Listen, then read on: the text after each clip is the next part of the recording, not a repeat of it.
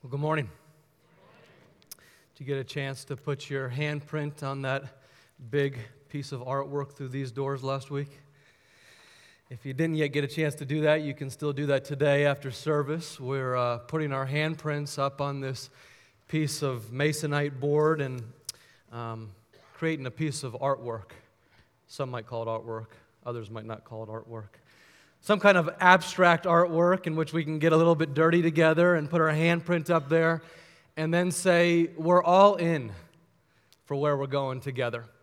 And that's what we've been talking about here this past 6 weeks, is looking at our mission statement that you saw there, our 4 core values, and then our vision statement. And we hope with you, the staff and the elder board, the pastors here, we really hope that we would collectively as a church say, yeah, for this mission statement, for these core values that we've been talking about, truth, community, gospel, and mission, and for the vision statement that we're talking about today, we are all in, so much so that I'd even get my hand all messy and put it up there on that wood plank and create a piece of artwork together to commemorate this series. So I encourage you to do that right after this service. I can't tell you how encouraging your response to this series has been for me.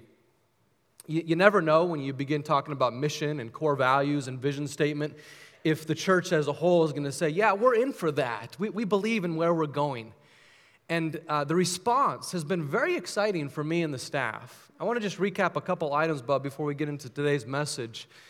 2 weeks ago, you might remember that Pastor Kevin and I co-taught up here on the value of community, in which we said community is far more than a meeting, it's the context for life change. And we shared that the primary vehicle that we use here for helping people get into community is something called our life groups. And in response to that, as we had kind of a life group Sunday, over the past couple Sundays, we've had 55 people take the bold, courageous step out of the seats and say, yeah, I want to be a part of community here. 55 people in 2 weeks. Simply incredible that all said, yeah, I want to be a part of a life group. And you might find, if you're one of those 55 people, that the life group that you get into isn't the perfect fit immediately. You might find, that's not really my people. And that's okay. Perhaps they'll become your people. And if they don't immediately become your people, then we can help you find another group. And then last week, we talked about the value of mission, that we believe all of us need to have some area of ministry, some area of mission in which we're making a difference in the world, making a difference in our own community, making a difference outside of these walls. And 42 people came forward at the Ministry Expo last week and said, I want to be on mission. I don't yet have an area of mission here. Would you please help me? Is that not awesome? 42 people in one Sunday. Just a fantastic response to see that. And this is part of our vision, though, that we would lay down simple tracks for everyone to run on, such that every person would have one area of ministry, at least one area of ministry, at least one small group community, and one gathering here where hopefully we gather together and we learn the scriptures and we get more acquainted with the gospel and we're inspired for life Monday through Sunday. And again, the response to this church has just been tremendous. And if we do these 3 things, we gather together here, we're in a life group community, a small group community of some kind, and we have some area of mission, we will be changed. We will grow into the likeness of Christ, which is really what it's all about for us anyway. So just a final note on that. If you weren't here either of those last 2 Sundays and you'd like to be a part of a small group or you'd like to get into the new believers gathering that is starting here on April 3rd. We have a new believers gathering, so maybe you're a new Christian yourself or you just like to know how you can grow in Christ. We have a gathering starting April 3rd at 9:15 that will probably turn into a life group itself. If you don't yet have community, if you don't yet have an area of ministry, you can fill out this communication card and let us know that you would like help to find that. And you can put that in the communication boxes or else bring it out to the welcome table. And there's also more information at the welcome table about the different ministries represented at last week's Ministry Expo. You can find more on that at carneyefree.com as well. But we want to do whatever we can to make it easy for you to enter into community and to find an area of mission that works for you. And then through it all, we want to communicate this vision. that we'll talk about today. It's very simple, 3 words. Every person matters. This is a community in which we believe that here. That no one in here is a number. That every person has a name, and every person in here really, really matters to God, and therefore really, really matters to us. I can't tell you how much those 3 words sing music to my soul, to know that I would matter to other people in here, to know that I would matter to God, and I pray that you would believe the same thing. This is an aspirational vision. It's both who we are right now. We believe this. We're programming toward this. But also, it's what we're seeking to become. We recognize that in a larger church, sometimes you can feel like a number, and we don't want that in any way. And so we want to program toward this, that every person would know they matter here, and when they're missing, they are missed. When I was 25 years old, I packed up my belongings in the back of an old station wagon and moved from Colorado across country to Mobile, Alabama. And I lived in Mobile for some time as I took a short-term job there, but really the primary reason that I moved down to Mobile is because I was fascinated with the civil rights movement of the 1950s and 1960s, and so I had spent a lot of time studying books on the civil rights movement, and I wanted to go study it on the spot, where the events themselves happened, and talk to people who were involved and go to different museums. And so I went and lived in Mobile, Alabama for a time, and I was fascinated by the seismic changes that were able to be made by ordinary people when they locked arms together. Not by themselves, but as they locked arms together. And it was frequently ordinary people in ordinary churches all over the South that produced these seismic changes from the 50s and the 60s. One of my favorite activities when I was living down there was to go to various museums, some of them that were kind of off the beaten path, and others that had a lot of name recognition in Tennessee or Mississippi or in Alabama. And I started to see that as you went to these different museums, where they were big name recognition museums or just small little museums that you wouldn't know about unless someone referred you to them, either way, you would see a photograph like this one. A black and white photograph, sometimes of men locking arms together, and sometimes of men like this, walking one after another with a simple placard around their neck that said simply, "I am a man." And I always loved that photograph and others like it because of the simplicity of it and the basic dignity that was demonstrated by the protesters, which unfortunately is somewhat different than many of the protests that we're seeing today. And I always love these photographs because they speak of this simple courage and this basic truth-telling message that I matter, I'm a man. But at the same time, it makes me tremble that such things would ever need to be said. Would you agree? Doesn't it make you tremble that such things would ever need to be stated, that I'm a man? One of my favorite authors is a man named Russell Moore, and Moore has written a brilliant book back in 2015 called Onward, with the subtitle, Engaging the Culture Without Losing the Gospel. And in that book, Onward, he explains, stay with me here, I hate Sanctity of Life Sunday. He goes on, don't get me wrong, I love to talk about the image of God and the protection of all human life, but I hate Sanctity of Life Sunday, not because of what we have to say, but that we have to say it at all.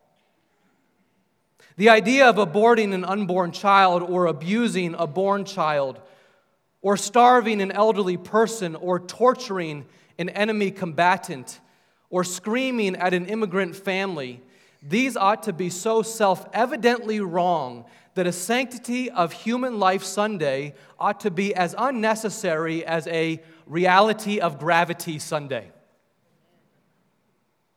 These shouldn't have to be stated.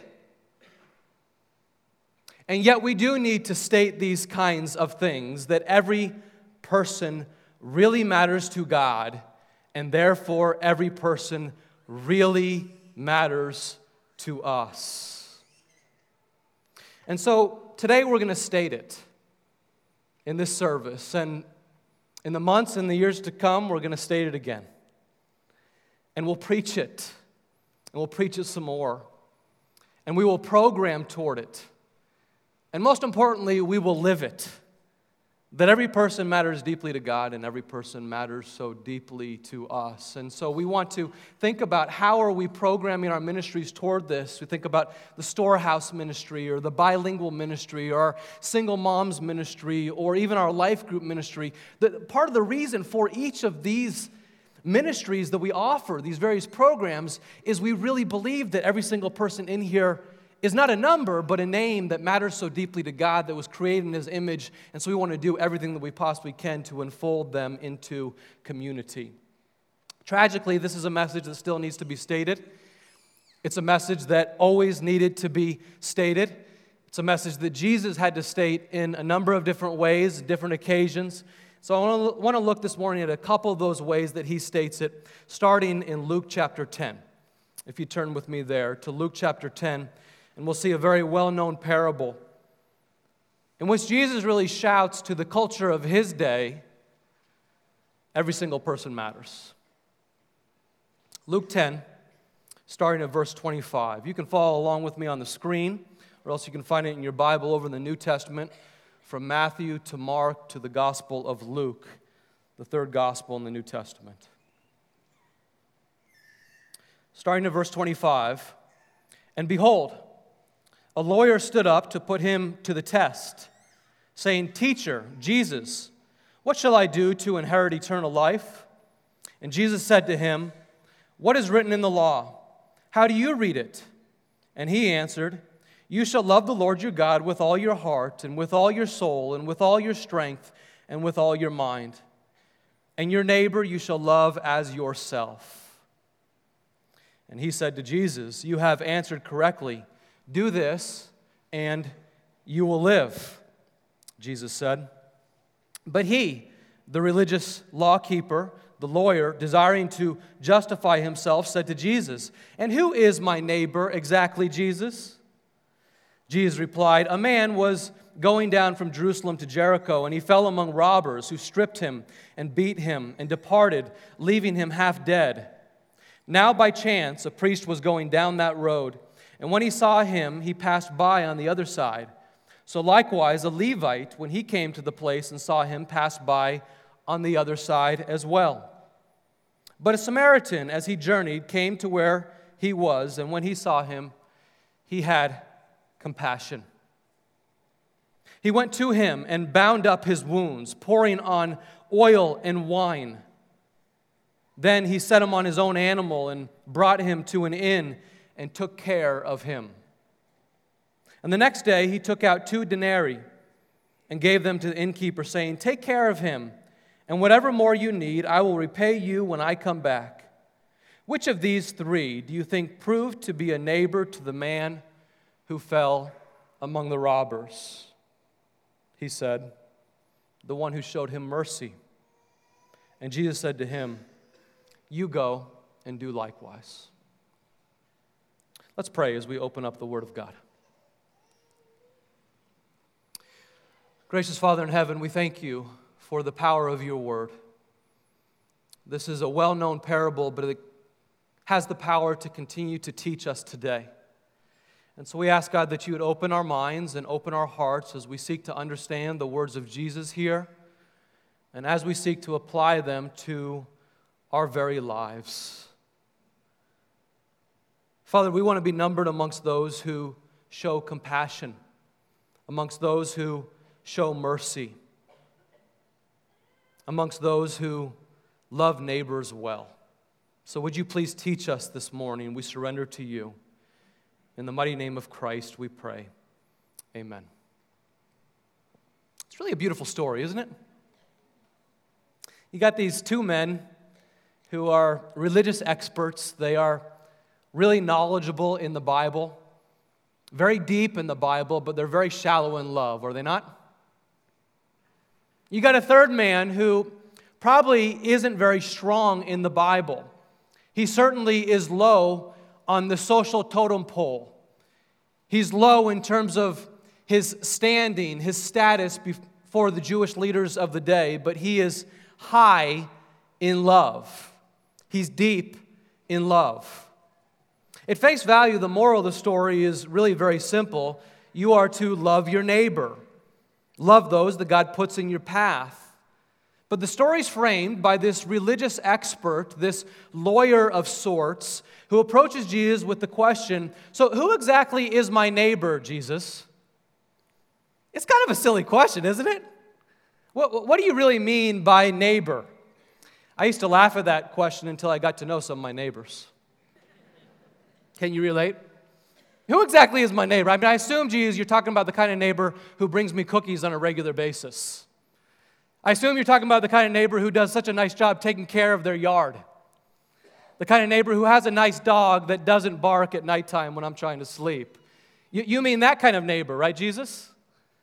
He turns this simple, concrete reality, this great commandment, love your neighbor as yourself, the second great commandment, into this abstraction.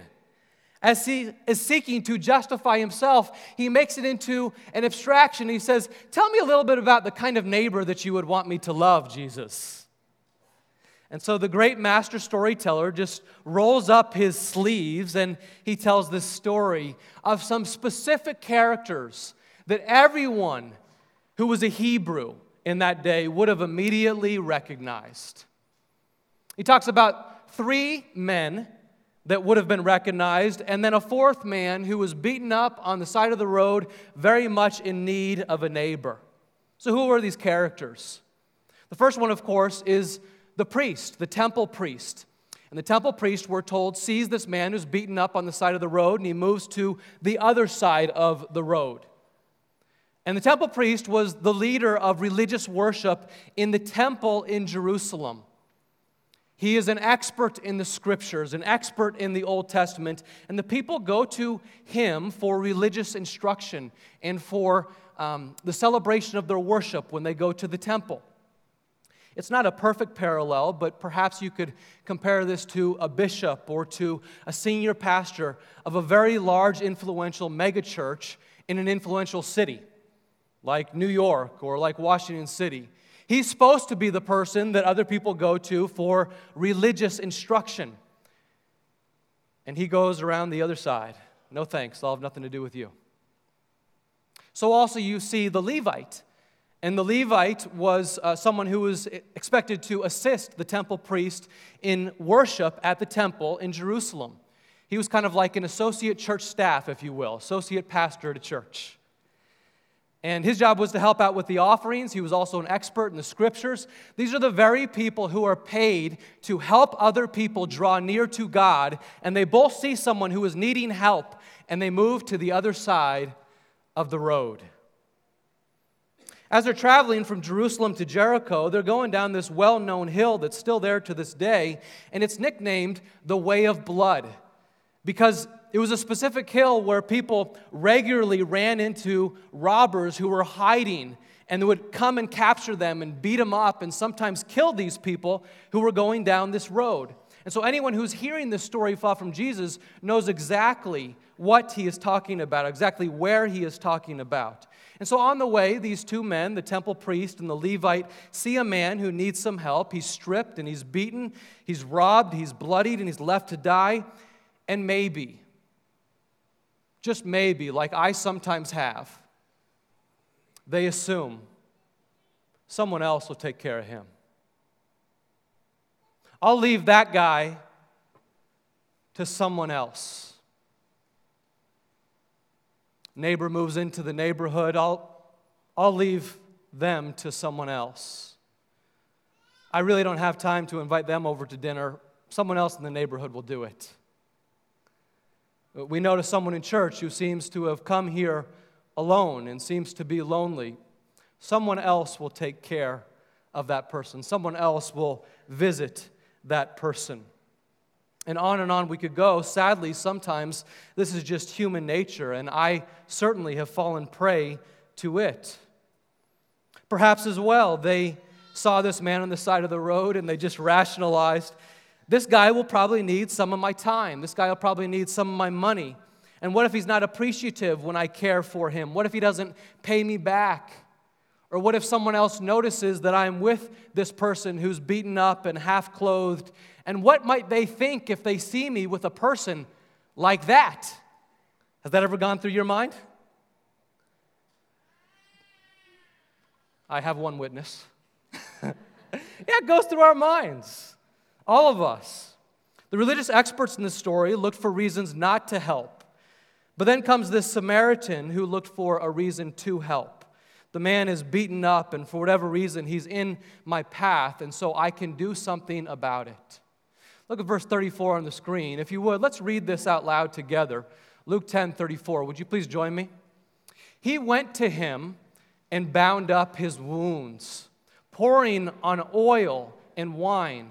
Then he set him on his own animal and brought him to an inn, and he took care of him. He said, this guy really matters, so I'm going to do more than just the minimum. And you know that as the story goes on, that he went back and he cared for the man again, and he gave 2 denarii, which is 2 days of wages, to continue caring for the man even when he wasn't there caring for the man. He didn't look for anyone to pay him back. It's a beautiful picture of extravagant love. Now, it's interesting, though, this parable has a number of layers to it. It's both the way that we are to treat our neighbors, to treat those who are hurting, that are right on our path, but is it not also the way that Jesus treated us when we were robbed and beaten down and broken on the side of the road? I can look back at the day in my own life when I was beaten down spiritually and Christ himself came and cared for me when I had nothing to offer. This is a portrait. The Good Samaritan in this story is a portrait of Christ himself. And yet, at the same time, it's also instruction for us in terms of how we are to demonstrate in practical form that people who are not my people really do, in fact, matter. The story would have been totally shocking to first century Jewish hearers. We, of course, think of a Samaritan as a good thing. Right? We speak of Good Samaritan Hospital down the street, and we speak of Samaritan's Purse Ministries, or you think of a Good Samaritan who cares for the elderly or reads books to kids at school. Samaritan we think of as a good thing. But in the first century world, to a Jewish mind, Samaritan was never a good thing. If you know your history, your Old Testament history, Samaritans, well, were that group of Jewish people that were captured by Assyrians and Babylonians about 600 years before the time of Jesus. And when they were brought into captivity, they disobeyed God and they intermarried with their captors. And not only did they intermarry with their captors, but they also took on their religion, such that they took on this kind of buffet form of Judaism. I'll take a little bit of this from Jewish faith and a little bit of this from Babylonian faith. That's what they were doing. And so they were considered by Jews half-blood traitors. They were the most despised people group in the Jewish mind of the day. Who's the most despised people group in our mind today? Don't say it. That's the Good Samaritan in this story. Whoever it is that just came to your mind, that's the Samaritan in this story. He's the hero. Part of the lesson from this story goes like this. No one is outside of the long reach of the Lord. Anyone that you might think of who you would say, that's a villain, that is the worst kind of person, God can reach even that person. Do you believe that? That person becomes the hero in the story that is used by God in the story. Jesus is saying, in part, even that person can be used by God. So many layers in the story from the master storyteller, and yet at the same time, Jesus' overarching concern throughout this story is to combat the natural human tendency that says, she's not my problem. She's got way too much baggage to be my problem. No, what he's saying is, God has put this person on your path, therefore God has made this person your problem. Here's the big idea for this morning's message, which I hope you take with you today. If you take nothing else, please remember this. Love goes out of the way to serve individual people who are already on our path. Love goes out of the way to serve those individual people, to show mercy and compassion, as the Samaritan does here, to the individual people who are already on our path. Now, one of the things that I just absolutely love about this story is Jesus responds to this abstract question from the lawyer with this concrete detail about specific men or specific women or specific children who need a concrete demonstration of mercy to individual people who are on our path. And one of the things that we should get out of this story is that none of us can do everything for everyone. None of us can play this role of the Good Samaritan for every person in this room. Can I get an amen? We can't. But all of us can do that for a few other people in this room. Can I get an amen to that? We absolutely can. And if we reframe our question from, how am I going to change the world, to the question, what is my area of influence? And how can I make a difference in that specific area? Then we will be more used by God. Last week I Googled the term, change the world, just to see how many hits I would get. Any guesses? 1,850,000,000 hits, give or take a few. We are self-delusional.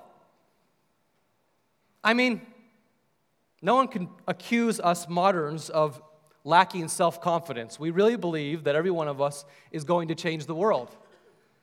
Most of us is not going to change the world. And it's not even the right question according to Jesus. Now, perhaps you will change the world. Perhaps a few of us will. Who's to say? God could do that through a few individuals in this room. But I would like to argue from this very parable that it's the wrong question. The expectation that Jesus gives is that we would be faithful with the people that He puts right in front of us. That we would identify our area of influence and make a difference right there. That we would bloom right where we are planted and touch other people there.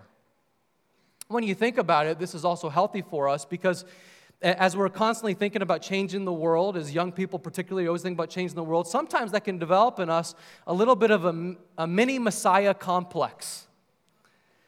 And there's only one Messiah, of course. And so we just pause and we recognize that while I may not be able to change the world, I can make a difference in a few people's lives, such that every person in my family knows that they matter deeply to God and they matter deeply to me. Such that every person in your life group knows that they matter deeply to God and deeply to you. Such that every person in your neighborhood knows that they matter deeply to God and deeply to you. What if every single person that darkened the door of this church knew without any shadow of a doubt, I matter deeply to this church? Together, if we're doing that, we'll change our community. And together, if we're doing that, perhaps a changed community results in a changed state, and perhaps a changed state can result in a changed world. Jesus again gives us the example of this over in Luke chapter 15. You remember the parable of the lost sheep, and in the parable of the lost sheep, Jesus is again eating with people who are described as sinners and tax collectors. That means probably they were prostitutes and traders. And He's eating with the riffraff of society again, and the religious leaders are looking at Him with critical eyes, judging Him because of who He's eating with. But Jesus just understands that if you want to touch people around you, sometimes you have to go eat in the smoking section. If you want to make a difference in other people's lives, sometimes you got to go meet them on their turf. And so that's what Jesus is doing. He goes and He meets people on their turf and says, you matter to God. And so they're judging Him, and He goes on to say, well, think of the love of the Father. Remember, a good shepherd, if he was to lose just one sheep, that good shepherd would leave the other 99 sheep to go after that one sheep that was missing because he loves that one sheep so much that he would leave even the 99 to go get them. That's how much God thinks of you. And he says, so too, in Luke chapter 15, verse 6, just as a good shepherd would leave that 99 to go after the one who was lost, when he comes home, he calls together his friends and his neighbors, saying to them, rejoice with me, for I have found my sheep that was lost. He was lost, but now he's found. Friends, this is the love of the Father for you and me. God loves the whole world, and we love to quote John 3:16. He loves all 7 billion. But that begins with names, with your names, with every person's name that you can think of. It begins and it manifests itself in God searching after those individual people that are missing from his flock, such that he would go after them and demonstrate compassion for them, and he would invite us to do the same. Invite us to go meet people on their turf, to go sit in the smoking section from time to time, if you will. I don't know about you, that's what I'm going to do. I'm going to look for those who look differently than me, for those who act a little bit differently than me, for people who perhaps have sleeves of tattoos when I don't have sleeves of tattoos, or rings all over their ears and their faces when I do not, and go be with them, or people who vote differently than me, or people who sin differently than me, because they matter to God, they matter to me, they matter to us, they matter to the church. We go and we find them. We identify our area of influence, and we make a difference there. Friends, we've just been sold a false bill of goods. Media culture and celebrity culture has told us that unless we're building wells in Africa, we're not doing enough. Unless we're eradicating third world hunger, we're not doing enough. And unless we're ending human trafficking, we're not doing enough. Have you been told that? That's a lie. And what does that produce? Anyone? It just produces a bunch of guilt. It doesn't help. It's not motivating. And God might call you to one of those ministries, and if he does, I give thanks to God that he does, because those are great ministries. But don't listen to the lie that says unless you're changing the world, you're not doing it.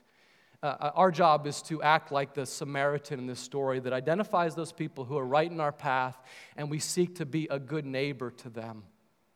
We identify people in this room who don't have communion, and we seek to be a good neighbor to them. We identify people in our own neighborhoods. I mean, what if Jesus actually meant exactly what he said, quite literally, when he said, love your neighbor as yourself? What if he actually meant neighbors? That'd be a good place for us to start. We start right there in our neighborhoods. We start right there with the people that are living and sitting right around us in church, and we make a difference from there.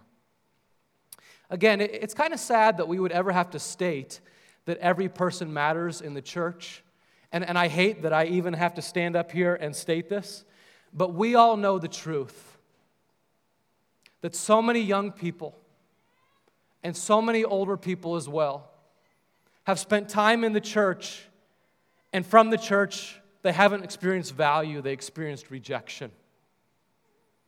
We know so many people that we could name who experienced rejection from the church at their time of need. And because they experienced rejection when they failed in some way, or they asked too many questions, or whatever it might be, they decided, I'm not going back there. And we want to be a different kind of church. The people can come in here with any kind of baggage, with any kinds of questions, with any kind of history, and realize I'm not going to be judged by that. That might affect some of the ministries that I can be involved with right now, but I can matter here and find a place to belong in this room. And I want you to know, though, that if you're new here today, I want to be so bold as to say, if you are new here today, give us 6 months. Give us 6 months, and I promise you, you will find hundreds of people in this room who will demonstrate you matter just where you are. You will find so many ministries in this church that are programmed to demonstrate this vision statement that every person matters. And if you're willing to take a bold step out into community, you will find many people moving right back towards you to welcome you there. You say, well, I got too much baggage, Adrian. I have so much invisible baggage behind me. You have no idea. I'm keeping Samsonite in business. You look around this room, people got plenty of baggage in here. Every person has baggage. Sometimes it's noticeable, sometimes it's hidden. But all of us have plenty of baggage. Wherever you are here today, I promise you, you come in here, we will find a place for you to belong in this community. And we will teach this and we will seek to live it out. You matter to God. And therefore, you matter to us. I want to close out this morning with a story of how this has happened here at this church. I got a beautiful letter a couple weeks ago from Greg and Carol Miller. And some of you know Greg and Carol are just about to move to Florida as Greg's getting a transfer there. And they're grieving that because this community has been so influential to their entire family and their 3 boys. And I asked Greg and Carol if I could share a bit of the letter that he wrote me after we preached on community a couple weeks ago. And there's another name that's noted in this story, and I asked his permission, of course, as well. Anytime I ever share someone's story, I'll always ask permission before sharing it. But I'd invite you just to sit back and listen to this and allow this story about this community for one family to sink in for a second. Greg shared a number of ways that the town of Kearney and Amherst has made a difference in their lives, and then he goes on to say, most importantly, I want to share with you what Kearney EFC has meant to our son, Cade. Gosh, every time I read this story, I choke up. I remember when he was born. After the initial shock, it was a big shock of realizing that he had Down syndrome. I remember very clearly thinking that he would never have any friends and seeing an image in my mind of him lonely and hanging out in his bedroom. This was clearly my limitation and lack of trust in a sovereign God. I was so wrong. This community, both Kearney E-Free and Kearney and Amherst, have poured into our son and allowed him to grow into the amazing 20-year-old boy that he is. Full of love and life, full of trusting and caring heart, but most important, full of Jesus. It's not uncommon for us to recognize Cade having a vivid conversation with Jesus. He may not be able to speak very well to us, but he speaks very clearly with the Savior, and we are confident that he hears exactly what Cade has to say, and Cade hears him. They have some of the most amazing laughing sessions together. It's usually in the middle of the night, but oh well. If you know Cade, you've seen this. He radiates the joy of Christ, does he not? Church attendance was a concern for us as Cade was growing up. He needed more than the average toddler's attention. And lo and behold, a special friend named Robert Moncrief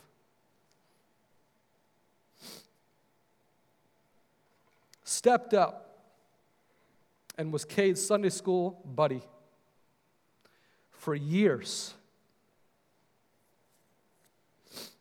as Cade moved up through elementary school. Robert was simply there every year. He made such an impact in our lives. It was amazing for us to be able to go to church service on a Sunday morning as a couple and know that our son Cade was being well cared for. You know, I think that impacts me so deeply because it's just this simple demonstration of love. That you have a leader like Robert who says, here's a man in my path, a young boy in my path, here's a family in my path. And I might not be able to change the world. And frankly, if anyone in the church could change the world, it's probably Robert, if you know Robert. But he says, here's a family in my path, and I can do something about this. This young boy with Down syndrome, he matters to God, and he matters to me. And That kind of story, when you see it, is so powerful because it's a demonstration of exactly what Jesus is saying in this story. That love goes out of the way to serve those individuals who are already on our path. And whenever we see it, whenever we witness something like this, we know that we are witnessing the truth, do we not? We know that we are witnessing beauty and truth that is able to transform. Let's pray.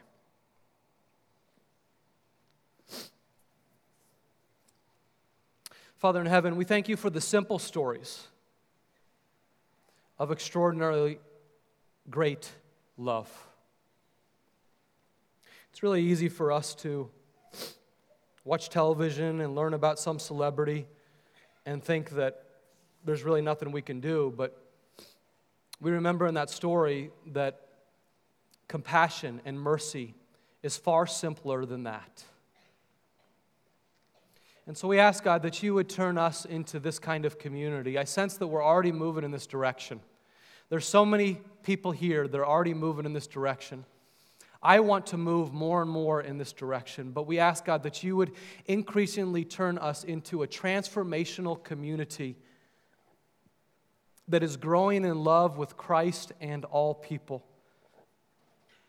And Father, you would grant us opportunities to demonstrate that love for all people in very specific ways for individual people that you place in front of us. Lord, it's our earnest desire at this church that every single person in this room would know that they matter so deeply to you, they matter so deeply to this church, and they matter to individuals in here. And I pray for anyone in here who doesn't know that, God, that you would grant them the courage to step forward and say, I need community. I need someone to pray for me. I need to be connected spiritually. You grant them the courage, and you grant us the courage as a church to be the kind of neighbors described here. We love you, Lord. In Christ's name, amen.